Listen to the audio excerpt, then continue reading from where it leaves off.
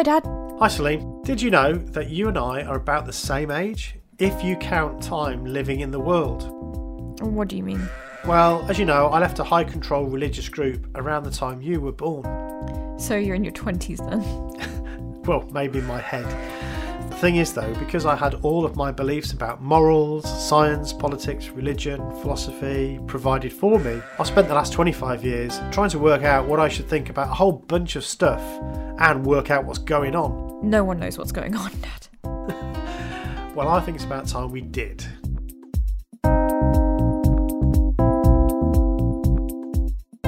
What Should I Think About is a podcast that sets off on a lofty goal to make sense of the complicated, contradictory, confusing but wonderful thing we call the world.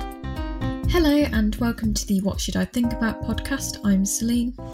And I'm Stephen. Celine, in many ways, or in one important way, Fight Club is the opposite of What Should I Think About. Not where I expected us to start on, really. Shall I tell you why I think it's the opposite? It's because what's the first rule of Fight Club? That we don't talk about. Don't talk about Fight Club. And the second rule of Fight Club is that we don't talk about it. But what is the first rule about What Should I Think About podcast? Well, thinking about it, I suppose. Definitely talk about it. Yeah. Yeah, anyway, that was my little joke. Very good. I hope everyone's enjoyed that. Dad joke. We should have a little bit of music for it. Or maybe you should have like an equivalent swear jar. Yeah, or a trigger warning of some sort. Yeah. But where I thought we'd start off before dad jokes ensued was going to be I was going to say the sort of why even wanting to talk about Fight Club on the podcast. Because I watched it many times and I've never watched it and thought it's cult relevant for some reason. I mean, it obviously is, but I've just not really thought about it because you're just so... There are other characters, but it's really about... spoilers ahead, obviously, but if you've not watched Fight Club, then... Let's just really make that really, really clear. So, Fight Club is a sort of film that if you've not watched it before... As soon as you start talking about it in this way, you are definitely going to spoil it. So yeah, it will be ruined. Absolutely ruined in the respect that and it's got its own beauty when you know the twist, if you like. And I really enjoy rewatching it. Actually. Yeah, that's right. But your first viewing will be lost. Yeah. So if that bothers you, in a different way. then definitely pause the podcast here and go and watch it. We'll put a homework Twitter post up again. Yeah. So hopefully everyone saw that and has done as such. So moving swiftly on. It's very much a film about one person. You think it's about two people, but it's very much a film about one person. And the other characters are just sort of there as part of it. It's not really an ensemble cast. So that's why I guess I've not thought about it in cult ways before, because cults are often they are about multiples of people, and I wasn't thinking about all those other people that are embroiled in this situation, but there's a lot of people that become part of Tyler Durden's cult.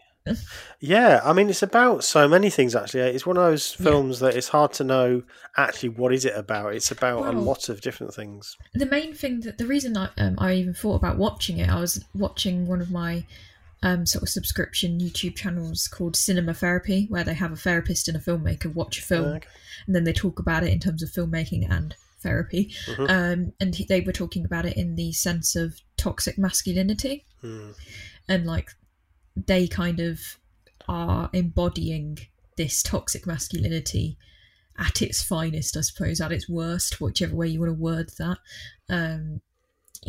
This what does it mean to be a man is on... It's a big theme. It's a big theme. Yeah, that's a big theme of it. And that's kind of hit like capitalism, commercialism. Another big theme. Yeah. So you say it's about one man. Yes, it is, but it's very much why it's societal questions. It's the way that apparently Finch describes it. The director, Fincher. Fincher. Sorry. He describes it as as he's meant to be every man. Which when I read that, kind of made me feel unsettled and a bit disturbed, because I was like, oh. Well, I think that's a really interesting thing, and it's a great subject to talk about. Actually, we've hinted a little bit, I think, before. So yeah, I see why you'd be unsettled about it, but I would also like to propose a slightly different way of thinking about it as well. I definitely think I'm not, going to say that's not the only feeling, but at first it's like, oh, yeah, is this what men want? Yeah, is this what every man aspires to, wants to be, or is secretly hiding, this version of themselves? Yeah. That was interesting. And I suppose, I don't know, there's so many things to start with. I mean, potentially because some people, it's actually a debate on Quora, so obviously we've had our friend come on and talk about answering questions on Quora and stuff. But when I googled, is Fight Club a cult? Someone at the start basically says yes, because it does all the things. It has in groups, out groups, language that only they use, and they all have this uniform that they start wearing and things like that. So they're like, it definitely is a cult. Someone was like, oh, they're not a religion, so it can't be a cult. That's not true. Well, we know that's not a disqualification. There's lots of cults that are non-religious. Yeah. So definitely feel like it's hitting whichever model we were to use, bite model. The thing is, because they seem so into it, and often when we talk about like bounded choice or bite, we're talking about it in negative ways, but you could easily. Well, yeah, but the people in cults are into it. That's the whole point. When you're part of it, you are you're very enthusiastic. Doesn't mean that you're not being manipulated, of course, and coerced, but you're generally that there are positive emotions associated with these groups as well as all those negative ones. I always like to just give credit to the people that it's due. So it was directed, as you said, by David Fincher, adapted from a book. I think you've got the book, haven't you? I do have the book. Chuck Palahniuk is a Polish writer. Yeah. Is the book very different? No, they really do lift heavily from the book. Okay. So some of the best like voiceover is just direct from the book. Yeah, so there's a lot of really good lines in it. Yeah, and it's just lifted direct. Yeah. I've only actually read, I've had to admit, I've only read half because it got my horrible London flat like rained on half of it. Because the inside was just basically the outside. Oh wow! So I would need to buy a new copy and read it. So imagine if you hadn't watched the film, you would have a completely wrong impression of the book. You'd not have seen. You'd not read the end. Have seen. No, I haven't got to in the book. I don't know the reveal. Technically, no. Sorry, who else? And we've got obviously Brad Pitt's in it as the alter ego Tyler Durden, and Edward Norton he's credited as the narrator. Yeah, because he doesn't have a name. He doesn't. Although there's a few lines in it that he talks about. This is Jack's such and such, or this is Jack's. Yeah, he's referred to in the screenplay as Jack. So, and it has obviously everyone's lines. So there's Tyler for Tyler Durden. He's referred to as Jack. Yeah. And he refers to himself like, I am Jack's seething rage. Or that's right. I am Jack's medulla oblongata. I am Jill's nipple. That's interesting. I didn't notice that one. I am Jack's colon. I am Jack's raging bile duct. So these are lines that he just throws in every now and again, which are probably more important than actually you realise, because it's kind of telling you something about what that voice is at the time. So it's narrated by Edward Norton, this character that, no one refers to him by name, but we could call Jack. And then we've got some sort of smaller parts. Meatloaf's in it, playing Bob. Marla Singer is Helena Bonham Carter. That's right, yeah. Who I think is great casting for it. She's very good, actually. I mean, casting is good for all of them, to be honest. They're very much how you would imagine. The costuming is also really good. It's a very dirty, bloody, horrible. It is grimy. Everything about it is disgusting. I mean, I will do a other than tweet. His IKEA house. Of course, that's great. Yeah, we'll come back to that. But I was going to say, I will tell people that we're going to talk about this. So by the time you hear this podcast, you'll have been warned if you're on Twitter anyway. But All the not rest everybody of you, might want to doesn't watch it. Yeah, what I was going No. to say is not everybody might want to watch it because it is very brutal. It's very violent. It's all the things that a good Jehovah's Witness would never watch. So this is one of those cultural things that, as Jehovah's Witnesses, I really cannot see any self-respecting, practicing JW watching this film. But even when you leave, you might find it a bit too much. There are scenes in it that I find, even personally, oh my goodness, that's awful, you know. I'm cringing because it is so that the violence in it is incredibly brutal. It doesn't glorify violence, I will say that. You Yeah. don't watch it and go, ooh, No. because you know, like action films, the violence is a set piece, the violence Yeah, is that's right. it's choreographed like a show. Do you know what I mean? This will be choreographed because it has to be for safety reasons, but it's not choreographed to look pretty or cool. It's not like when you watch The Matrix and they're That's flailing right. around and they're on wires. No, it is just grim. Yeah, and when somebody punches somebody in the face or something, you hear like a proper horrible, sickening thud. It's not like a, you know, It's not the sound of the wind followed by like a clap. Do you know what I mean? Like when they do when I listen to people talk about how they choreograph like the cool sort of like not glorifying but kind of glorifying fight scenes.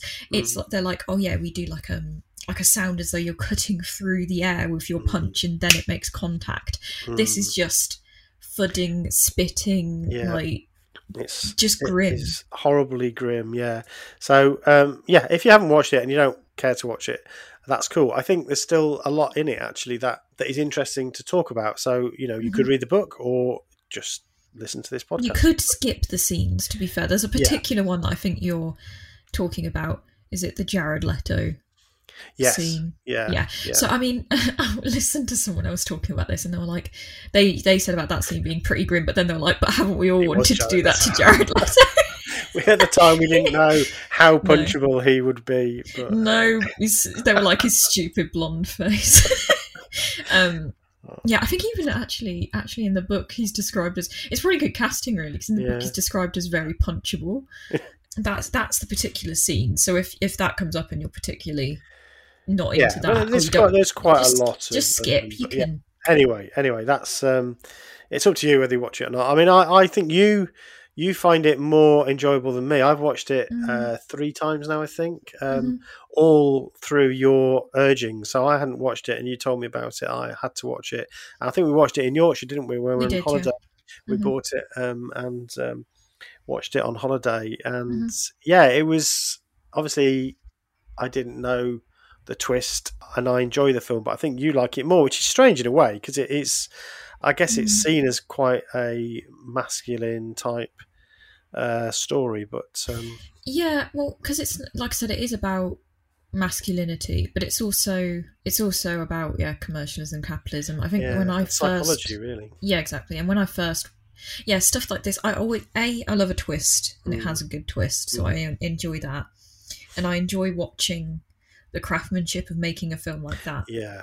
Because it's like it's all so obvious when you know. Like there's that scene where Sorry, do you want to just tell the listeners what we're talking about? So, what is the twist? What is the film? We're being so careful, but now we don't have to. Right. So Tyler Durden and narrator are one and the same. So he's an insomniac. So we find out that he's not sleeping, presumably because he's so emotionally inept, or like someone described it once, I think, emotionally constipated, that he's just like not functioning in other ways, so he can't sleep. The way that's kind of displayed to you is that when he is able to cry, he sleeps. Like you said, all babies don't sleep this weird. This is the Edward Norton character. He's got a boring job. It's like your typical setup in a way. He works in an organisation that they make cars, a car manufacturer, but his job is to use a formula that determines whether a fault in a part or in a car that's caused an accident, whether that requires a recall or not. Yeah. And it's down to a mathematical formula, which again is a really interesting commentary on the way that society will weigh up risks like we talked about on our podcast before, and at what point do you say, well, that there's too many people that are going to die from this, actually there's not enough people that are going to die from this, we'll let people take a risk on that. So this is his life. He does this, and he goes home to his sad little house, which looks quite nice, but all filled with IKEA stuff, which is hilarious. Sitting in my room full of IKEA. But there's a brilliant scene where he's sat on the toilet and he's looking at a magazine, and obviously the trope is there that he's looking at some sort of pornography, but no, he's looking at the IKEA catalogue. And he's just choosing like some new like table or something. He's got his home exo bike, and he's got, he's like, it is quite funny because that's later on what they're talking about. They're like, you're not your car, you're not your furniture, you're not your car keys. That's where he starts. So we have him in this situation, and then he's dealing with this insomnia, and it comes back because he's going to these classes, these workshop. So his way to try and overcome his insomnia. Well, first of all, he gets told by his doctor to just go to this. If you want to know what real suffering is, go to this self-help group, and it's for men who are suffering from testicular cancer. And so that's how he gets into these self-help groups, isn't it? Yeah, someone also pointed out an interesting thing on that cinema therapy episode. We can probably link this in the show notes because it's an interesting app.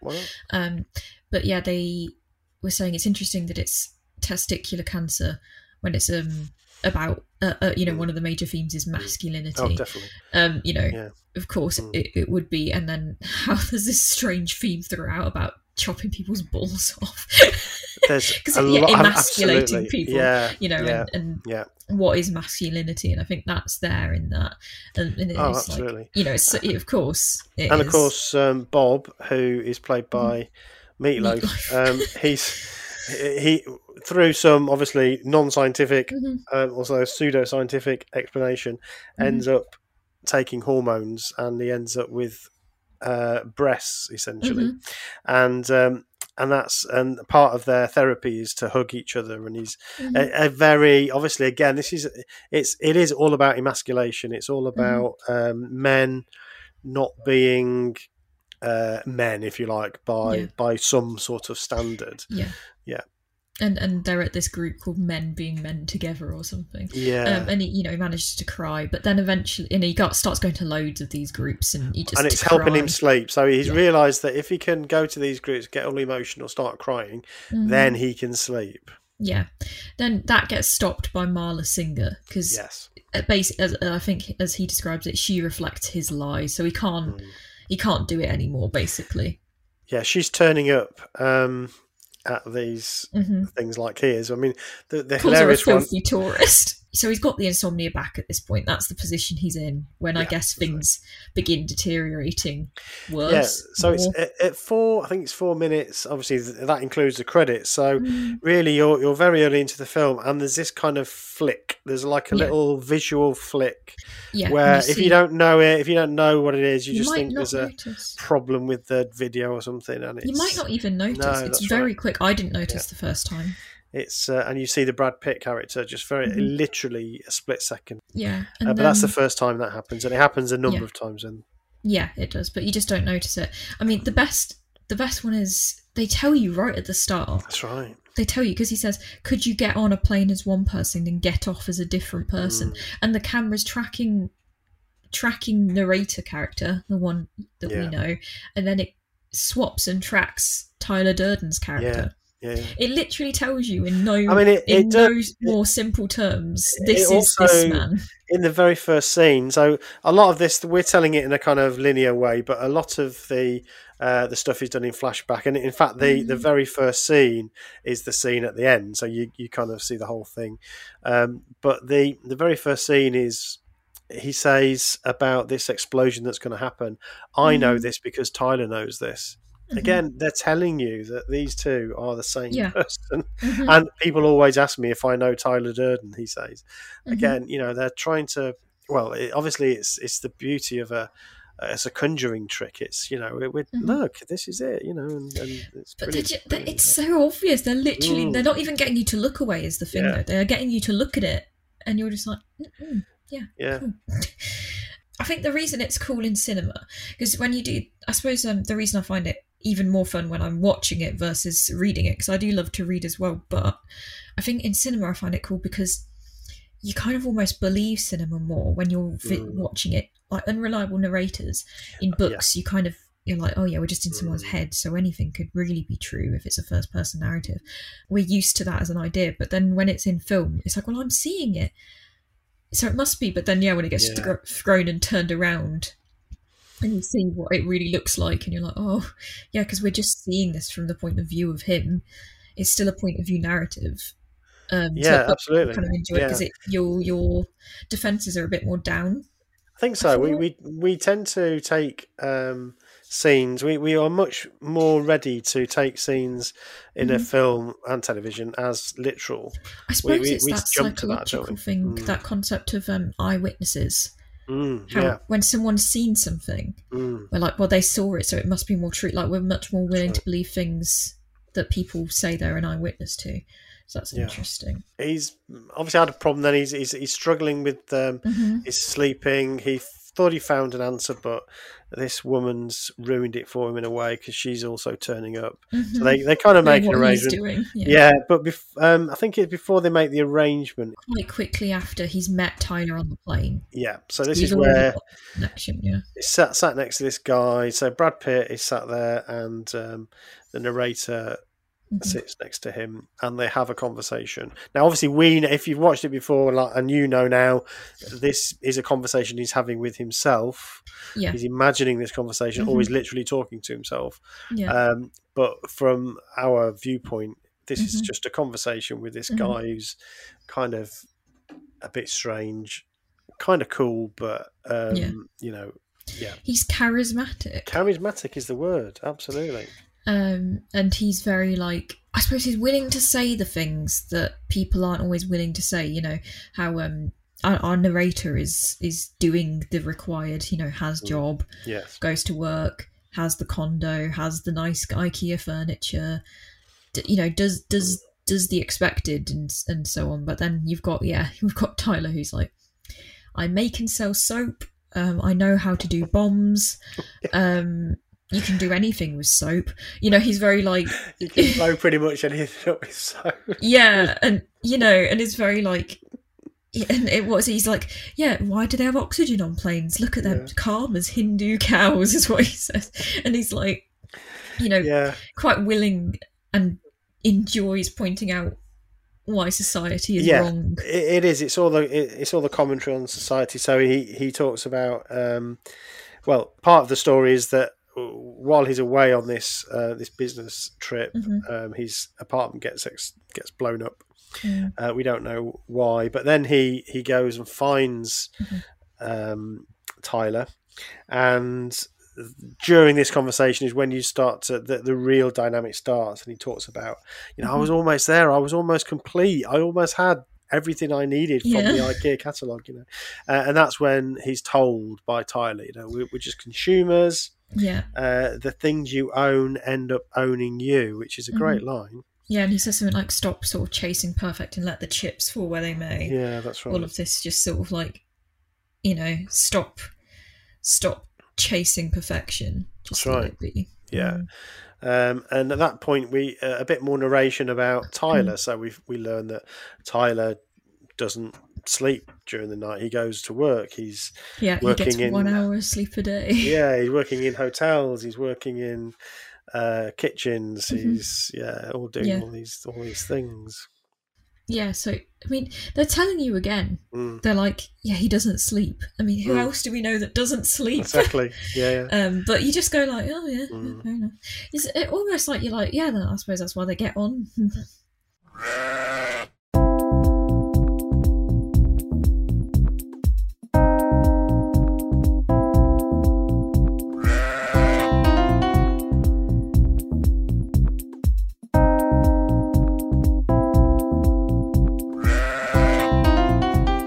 Yeah, that's right. And all through this, so there's probably don't need to go scene by scene because there's a lot of stuff that is telling you the same things, and it's really, it hits you in the face, which is quite appropriate.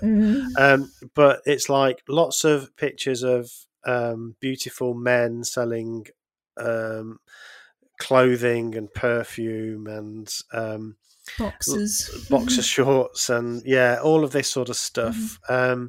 There's lots of talk about being controlled and being consumers, and we get little clips in and out of where he's back at work again, and the way that the boss talks about can I have this button in Topac blue or something, he says, cornflower blue, because he's like, it's Tuesday because he's wearing his cornflower blue tie, so he like knows what day it is by his behaviors. Absolutely. So it's telling us all about this stuff. So it might be a good time to maybe talk about this emasculation question, because obviously it goes on then to, in a way, he does something about it because he starts this fight club, which is the antidote to that in some respects for him and the men that get involved in it. But you said early on how it's kind of a bit disturbing in a way. Is this what men want? And I think it's a good question. So there's obviously a commentary there on men's roles in society, and I guess it's at the heart of some of this toxic masculinity stuff. I mean, Riley and I talked about some of this stuff when we what was it we were talking about now? Was it the Matrix? No, because it was the red pill thing, but using that toxic masculinity. We did mention that, but we were talking about men going men's their own movements. Way, that's it. So we're talking about the MGTOW movement, men going their own way, and I think that's sort of keying into that. So this film came out in 1999. I don't know when the book was written. 96, I believe. Okay. So we're a good 20 years on from that, really, and yet it's probably an even bigger question now. There's this I don't even know fear. if we used the term toxic masculinity when it first came out, but it was definitely what they're talking about. That's right. They do talk about snowflakes in that as well, which I thought was quite interesting. Yeah, I didn't realise how old that term was. That's right. And I guess that's something that is probably worth addressing. It's a bigger question than we're going to solve, but is there a need for us to think about how men see themselves, and is there a risk that men feel outside of society and in fact put upon so much that they want to explore their masculinity in another way, which ends up being toxic?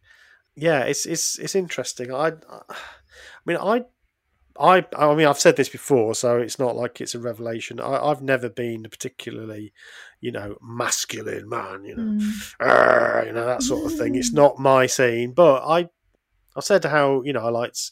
In fact, we had a podcast quite some time ago where we did that little kind of questionnaire thing, didn't we? We looked at what it means to be a man and what it means to be a woman. And I loved rugby, for instance. I used to love playing rugby when I was younger, and part of that was the feeling of aggression and getting stuck into a tackle and stuff like that was fun. I've never had a desire to hit people, but I understand that boxing can be quite therapeutic, and some men find that a really useful way to channel their aggression, maybe. I don't know. It's a subject I don't know very much about, but maybe there is a question about how do you channel feelings of aggression into a useful, useful way for society. We don't want men to be setting up fight clubs where they beat the hell out of each other. No, that's not the answer. No, and that's not really the point either, because it shows you how damaging it is, and that even the person that created it is desperate for it to go away and to stop. That's right. Yeah. It's insanity. Yeah. It's the result of insanity. but there's also something there that is saying that that we're not catering to, or at least society is not geared up to allow men to be a certain type of man. And is that a good thing or a bad thing? You know, I don't know. I think it's up to people to take responsibility for their needs. Do you know what I mean as well? So it's like, yeah, people can seek that out through controlled measures. Like you can join a boxing club, or you can, join rugby or football. You know, I know quite a lot of people that go to it's called Brazilian boxing, jiu-jitsu, karate, people that go to rugby. That's how they kind of go out and deal with their, like, I don't know, going out and feeling. Yeah, I mean, even cycling can be like that. So, you know, you find yourself going up a big hill and you're with every with every single pedal push, you know, you're swearing because you're in so much pain. It's so hard. It's like that is, in itself can be very therapeutic. So, yeah, I think you're right. It's maybe it's highlighting an issue, but it's how you then deal with that issue, isn't it? I mean, the frustration of modern life, the frustration and the pointlessness, the meaningless of life is a universal question, and isn't just men. Obviously, this film is particularly geared to that, but yeah, women, I'm sure, have the same questions. You know, what am I doing? How important is my job? You know, this desire for purpose and to achieve something, but feeling like you're not is definitely there. And also, one thing that I found particularly interesting, though, is that the language that the narrator starts to use about Tyler when he's trying to find him, when he still doesn't know that he is Tyler. And he's like, oh, I knew there was a fight club near. He was setting up franchises up and down the country. Yes. So they start out by talking about, like, getting rid of a coffee franchise. And, you know, a big part of their project is to get rid of franchises and companies. And that's right. Do you know what I mean? Like, that's like, because they get the birds to poop on a car dealership, so all the cars look horrible, like all commercialism, capitalism, like hitting all the, like, you know, particular models of car that they think represents a life that they've been allocated to that they don't like. And yeah, they don't like the adverts of the, like, Calvin Klein boxes because it represents, again, an allocation of a life they don't want, and this sort of cycle they don't want to be a part of. But then Tyler goes out and is making franchises everywhere to his own end. So why is his any different or better? That's right. I mean, there's no money changing hands, but there's status. And you know, the narrator, obviously the other side of the Tyler character, is called Sir. He's very much the person that is you know, is respected and given all this honour. So there's a greasy pole there that essentially, you know, he has now climbed up. He's now the person in charge. So is that what it's about, really? Is it about, it's not so much about the system, it's about who's at the top of that tree, you know? Yeah, because I mean, that's something, again, that they're really angry about. So they talk about, like, they talk about white collar specifically, but then also later on, I suppose it would be that it's white collar and blue collar workers alike. It's kind of that differentiation is gone, but it is, you know, when they're threatening that police chief, they're like, we're the people that take out your trash, we serve your food, we guard you, we do this, you know, all these sort of, like, individuals that he probably doesn't think about and don't matter to him, this man that they're holding down. They're like, we're the people that could take you down if we wanted. Now, like, it's a thing about power as well. I think power is really important, and this taking back of power, and that it's, you know, they're going to do it, and it's them that will be the ones that matter in the rubble, you know, and they destroy the world and it's in chaos, because they're kind of anarchists. I think they are just anarchists, because they want to wipe the debt to zero, and, like, you know, this guy's saying it will be chaos. They want the chaos, and I guess they think potentially they can rise and make the world anew. You know? Yeah, I think that's right. And maybe you've hit the nail on the head there about power. Maybe that it really is about that. So one of the things I think men and women, every universal feeling is a feeling of lack of empowerment that we get in society. We feel, we don't have any control. The government's, if you think about a lot of the issues that we have in society, it's about feeling of powerlessness, and that's expressed in a lot of different ways, actually.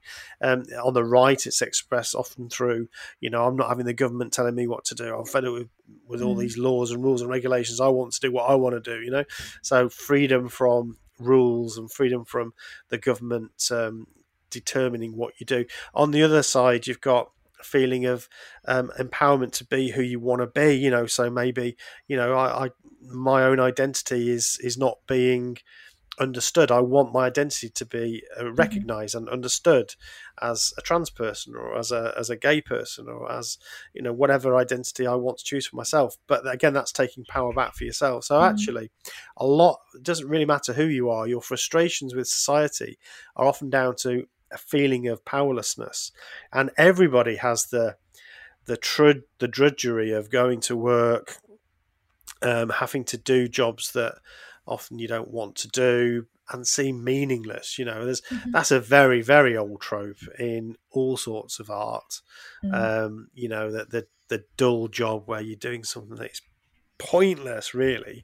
There was for our UK listeners, maybe it's quite a niche thing, but there was a series when I was growing up called The Rise and Fall of Reginald Perrin, or The Fall and Rise of Reginald Perrin, I think. But it was a comedy sitcom, really, but it was beautifully done. Leonard Rossiter, a great English actor, played this character, and again, that was the same sort of thing. It was done in comedy, but they were determining what these desserts should be called. It's like, who cares, really? it's such a pointless thing, and yet there's all these boring men in suits sitting around deciding whether it should be this or that. And you do feel like that sometimes when you're at work, don't you? It's like, does it matter, really? I know. I think another thing that's interesting, because you're saying that, and it makes me think of that scene where he's like saying, and him over there, he really likes this idea, and then he shows him his like bloody horrible teeth instead. But I was just thinking of that scene and how we're saying now it's a very men heavy thing. I think the only time you see a woman is when he's leaving that place in the office, and there's like happens to be a woman in the office like that he walks past and looks mortified by him. I don't think there's like they're like probably background characters, but they're never in it. Other than Marla, there are no she's strong just female characters, which is, again, that's really interesting, because the complaint of the men in this is that there's too many women. They're being controlled, and they don't have any freedom, and they are, they're raised by women, fatherless sons with no. That's right. Raised by women. That's the thing that they're talking about. And yet, actually, all the power seems to be in the men's hands. Yeah, because there's all of the bosses, all of the people talking, making important decisions in that room are men. Yeah. And then when he's him and his fight club, it's all men. It's not, and that's not to say that, like we said, women could be feeling these issues too, but for them it's about men. That's right. Yeah, and I think that's a really interesting point, because I think that also comes up in these modern movements where for some reason there's this type of manhood, if you like, or analysis by certain men who somehow don't see that. They see themselves as being the victims of some tyranny, you know what I mean? Yeah. And yet when you actually look at it from the outside, which is impossible in a way, but if you try and do that in an objective way, that's just not what you're seeing, really. Again, that's something we talked about with Riley going back a few months now. Okay. I'll have one more sort of question. I don't know how long this will take us, but because I feel like it might be a fairly long one. Is I always ask that question, like, to people, often our guests, and I've asked it to you as well. Like, do cult leaders think they're cult leaders? Right, now this is I think a really great point, because this is where I've written. So about an hour and a half into the film is where I think it becomes a cult properly, because this is when they start essentially recruiting. So this is when people come in and want to stay in the house, and this is when they start to make the bombs and all of that sort of stuff. So I think it's then actually that it becomes a proper cult, if you like. And in many ways the cult leader is an accidental cult leader, because he's mentally ill. Yeah. So one of the things that makes cult leaders is this sort of mercurial characteristic that often you see in these leaders. So it's one of my favourite words, mercurial. Before we understood astronomy, Mercury, the planet Mercury was obviously just a dot in the sky, looked like another star, but it wouldn't behave in ways that all the other stars would, because it looked like from Earth, it looked like it would go one way and then go another way through the seasons and through the months. So this word mercurial comes from this idea that you can't predict it; it's unpredictable, which I love. That is just so brilliant. But cult leaders are often quite mercurial, which means you don't quite know where you stand with them. One minute they'll say one thing, and you don't deal with this character, and that's because he's mentally ill. He's 1 minute he is literally another person, and that's why 1 minute he's saying, we want to make these bombs and blow up these buildings, and the next minute he's horrified by that. Yeah. 1 minute he says you're not allowed to give people names. The next minute, this man had a name, and that's the thing that I think is interesting, is that it's gone so far now that he can't undo it, because he's starting to almost come to at this point. It's like he's starting to realise.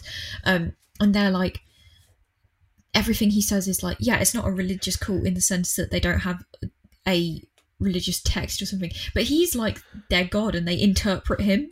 Exactly. They interpret him like people interpret the Bible, because they're like, he's like, he had a name and it was Robert Paulson. They're like, yes, an interpretation off the go. And they're like, it's because he's now dead. Yeah. So when you're alive, you don't have a name, but when you die, then you have a name, and they turn it into a chant, don't they? Yeah. So that was and he's mortified. He's just like, oh my god, it's gone so far. Yeah, there's nothing I can do. So it's interesting. I mean, I think in this film he doesn't know he's a cult leader. I don't even know if his alter ego thinks he is. Maybe his alter ego thinks he is, but in terms of the core narrator character, he doesn't know he's a cult leader, but he behaves in a way that essentially ticks all the cult leader boxes. Also, he treats Marla in the same way, so that itself is a kind of coercive relationship. It's a very toxic relationship, but he doesn't know it. He doesn't know that's what he's doing to her, because he thinks that she's sleeping with Tyler, and that's not him. Yeah, but he is. So I think that is really interesting. For me, that was like one of those slightly tingle down your spine moments when you saw his followers, as you say, interpret his words to allay that cognitive dissonance. That was literally a point of dissonance. Oh, you told us that nobody had names, and now you're saying that he's got a name. They have to now resolve that somehow, and the way they resolve it is through, right, when you're alive, you don't have a name in Project Mayhem, but when you're dead, then we say your name. That's the way it works. I thought that was really, really clever. Yeah. And as you know, we like to review these films from a cult reading. That is absolutely bob on when it comes to cults. If something's disrupting your narrative, you just find a way to make make sense. Armageddon's coming in 1914. Well, actually, it's not. The presents came in 1914, but and it's this way of rearranging your thoughts to make sure that you're able to resolve that difficulty. I think that's really important. Where are we up to with the actual film? So we're kind of getting to the point where they're now doing this big job, Mayhem. Project Mayhem, where they're blowing up these buildings that are going to set the credit clock back to zero. And he's now waking up, isn't he? So this is a waking up process. Again, we could say analogous to coming out of a cult. Sure, he's the cult leader in a way, but he's also like a member of Tyler's cult, because they are. That's right. He does have.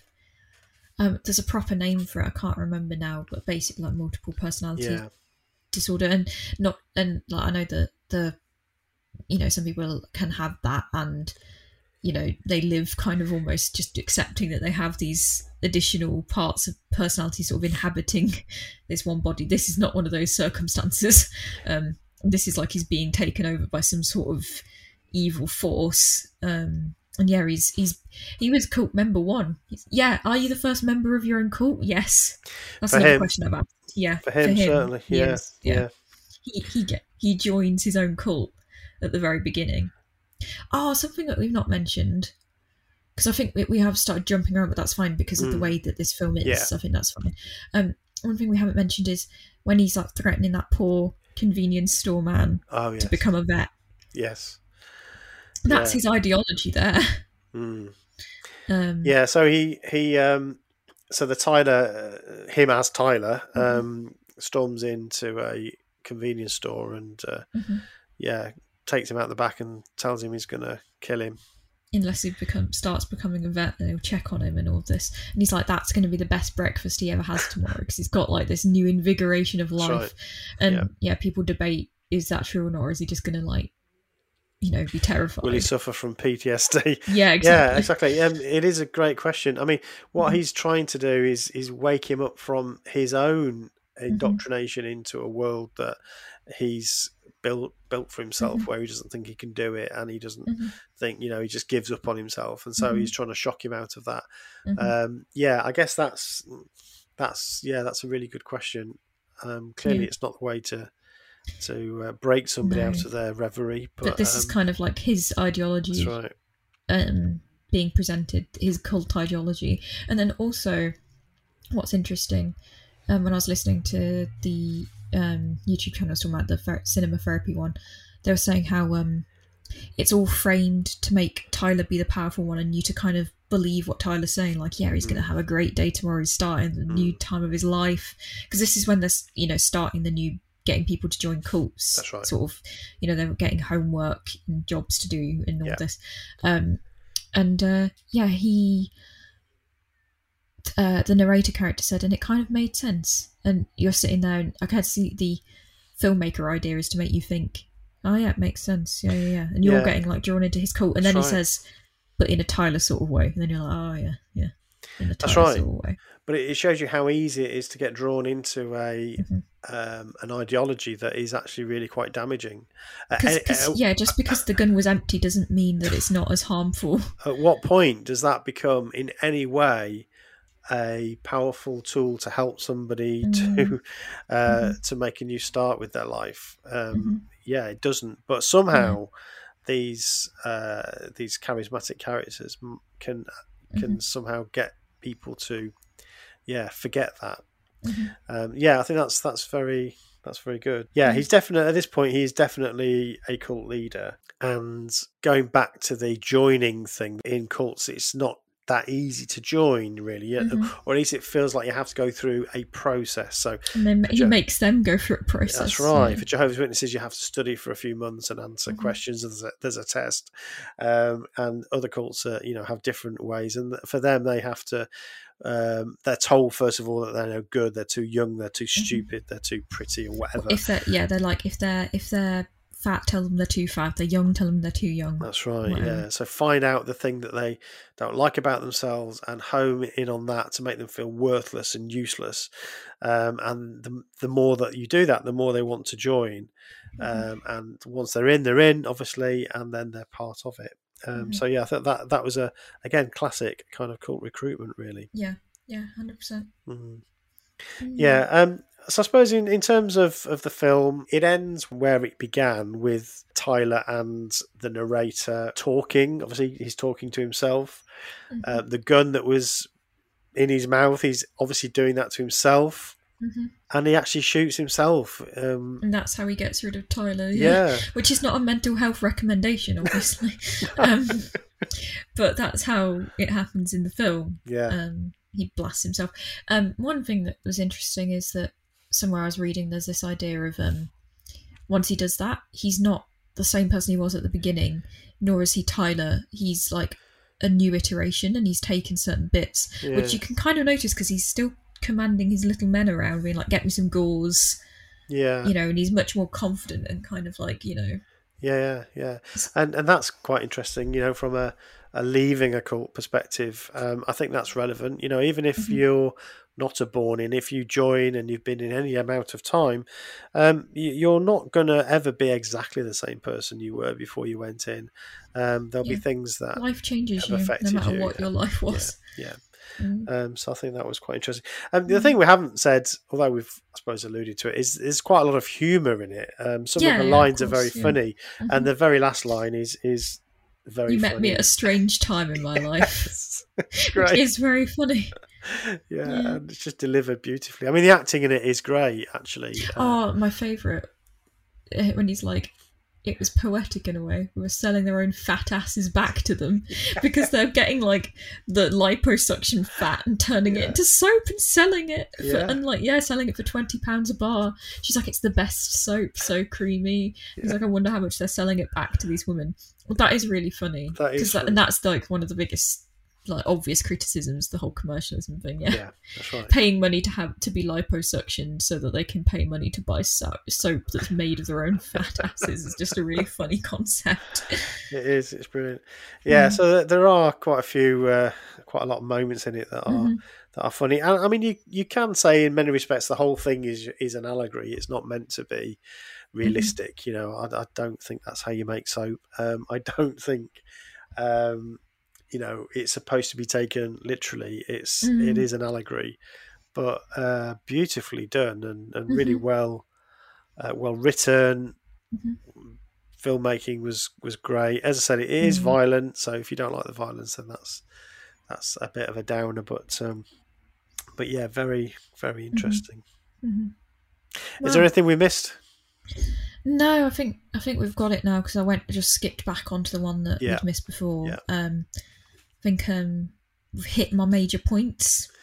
Yeah, I think I suppose the only other thing I would say is that the characters of the two. So thinking about identity, the Edward Norton, as a man, he's a smaller, less muscular, less traditionally kind of handsome man. Brad Pitt wears standard clothes and Brad Pitt's Brad Pitt, isn't he? And he's he wears all these kind of outlandish. He does. But he pulls it off. That's why everyone at Goldsmiths loves it, because it's anti-capitalism, anti-commercialism. He's wearing aggressive thrift store fluffy coats. I mean, that's how everyone at Goldsmiths dressed. Just add a cowboy hat and you're away, to be honest. Yeah, absolutely. But in some respects, there is a male fantasy of being somebody like Brad Pitt, isn't there? Yeah. I guess it must be great to look so good, to be so cool. I think there's that element to it as well, and that there's no surprise that the Edward Norton character creates that. Well, he describes alter ego. That's what the alter ego says to him. He's like, I didn't make you some basic, I can't remember the words, but basically I didn't imagine you a wet wipe of a man. He's like, you created me. I look how you want to look, talk how you want to talk. I mean, he goes so far as to say fuck how you want to fuck. He just, he says all of that. So he's like, you made me. Why do you want to get rid of me? I'm everything you want. Yeah. But there is an element there that says it's really about the attitude. So actually, it doesn't matter that much because he still got the girl and he still made the cult. He did, looking like he looks and being how he is. Yeah, so it's about the attitude as much as and confidence than it is about those matters. So I thought that was quite interesting. Yeah. Cool. Well, nice one. Good suggestion, Celine. I enjoyed that chat about Fight Club. About Fight Club, forgot the name of it. I enjoyed that, and definitely, we just keep finding these films that are so relatable to cults. I think we should just continue to do these. Maybe our next one should be another Fincher, and we should do Gone Girl and talk about coercive relationships. Yeah, that's a good one. Yeah, that's a good one. Potential future homework. Right. Indeed. There's a series on Apple actually that I want to get you to watch, Celine. Oh, you saw the first 3 episodes with us, didn't we? Yeah, Severance. Yeah. So that is a really interesting one. And if you've got Apple TV, then watch Severance. It's a series. I won't do the whole what it's about. Check it out anyway, because that's one I definitely want to talk about in the future. Unfortunately, not. Apple isn't that popular at the moment in terms of people watching it, but hopefully more and more people will see it. It's definitely an interesting one. Nice. All right, thank you very much for listening. Don't forget, the first rule of What Should I Think About is you must talk about what should I think about. Write a review, share it on Twitter, tell a friend. Indeed. All of that jazz. Thank you. Bye. What Should I Think About is an Evil Sheep production.